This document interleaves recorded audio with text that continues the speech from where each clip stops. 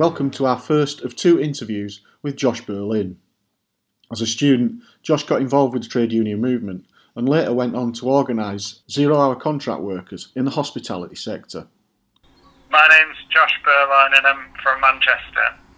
I went to university in 2012 and was the first generation of the £9,000 tuition fees. I went to study history and philosophy at the University of Sheffield, and that was really where I got involved in political activism. As a student, I was co-chair of the Living Wage campaign, and among other things, occupied a few university buildings in support of the lecturers' strikes when they happened.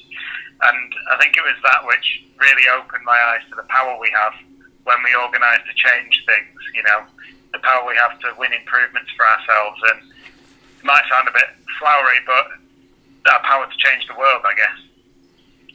It was only when I started working at Sheffield Students' Union after I'd finished my undergraduate degree that I got involved in the trade union at the workplace there, which was Unite, and I then became a steward.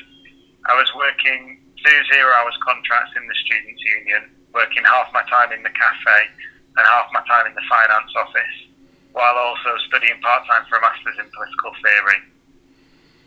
It was when I got involved in the trade union Unite that it made me think I wanted to do something more active in academia and research, and that was what led me down the path of being a steward and organising with my colleagues to demand better conditions for the zero-hours workers in the SU, and eventually led me on to becoming a trade union organiser now. In about February 2019, the employer at the Students' Union announced it will be moving all zero-hours staff, or casual staff as we called them, to monthly pay. It had been weekly previously. For people that are living paycheck to paycheck, at the bottom of their overdraft, the bottom of their bank account consistently, having to wait a month to get paid was a really big deal. So as we got wind of this, I started asking my colleagues, what do you think about this? And what do you want to do about it? And it became apparent they were really angry about this. And this was really my first flavour of trade unions in action, of collectivism, the real fundamentals of trade unionism. So I ran a very quick survey to get a gauge of how many people were angry about it. And within a week, about 30 to 40%, about 100 people of the zero-hour staff had completed it. And prior to that, the trade union had basically no engagement with the zero-hour staff whatsoever. And the employer thought that we were people who don't kick up a fuss, who'll be out soon enough. The employer really thought that they wouldn't see much of a fuss from us about it. But we used this survey to say to the employer, you need to be serious about this and you need to organise a big consultation meeting, as there's a lot of anger and you're going to have a lot of really angry people if you don't address this. So what happened? Well, I think we put a bit of fear into the employer, and surprisingly, they agreed to set up a big consultation meeting and invite all the staff that were affected. And amazingly, we also managed to secure paid release for all the staff to go. So all the staff that were on shift could go along to the meeting, and all the outlets and cafes were closed. And as people were filing into the meeting, we handed out little stickers saying, keep weekly pay. And when I got down to the meeting, I've been going round the work areas, rounding people up and encouraging them to go. And it was absolutely packed with 100 plus people, very, very angry. And it was buzzing with people talking amongst themselves. Sounds good. And, yeah, it was a pretty amazing feeling.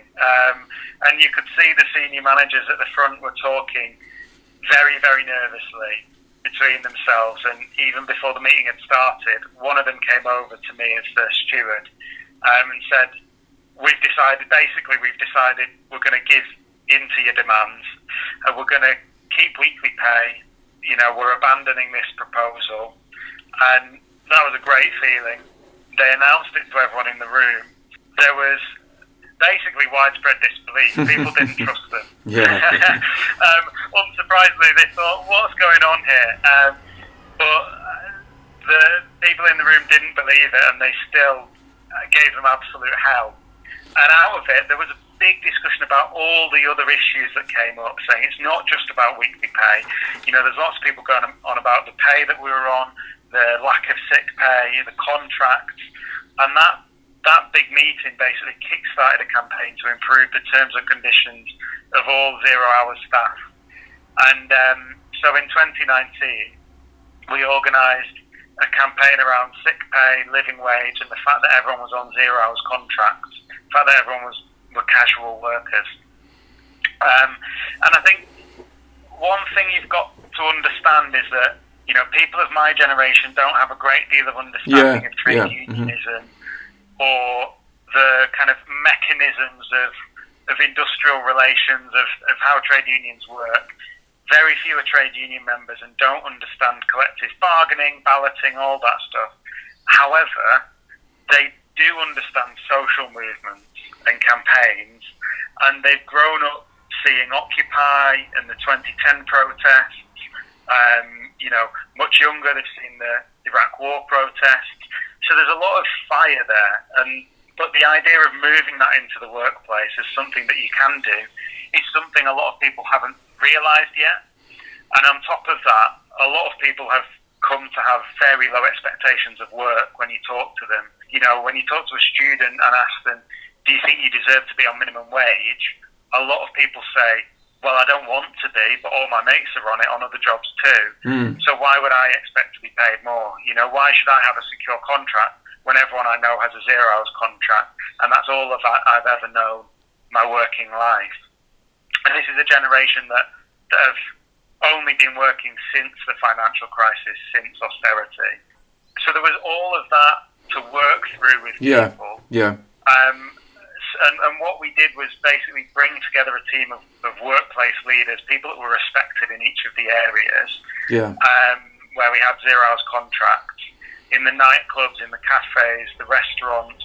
And we brought a team of people together and basically talked through how we could work together to raise people's expectations of work and raise people's confidence, find out what they really wanted from work, and communicate to them that they really deserve this from work. So how did you do that then? How did you do it? Join us for the second of our interviews with Josh on the podcast very soon.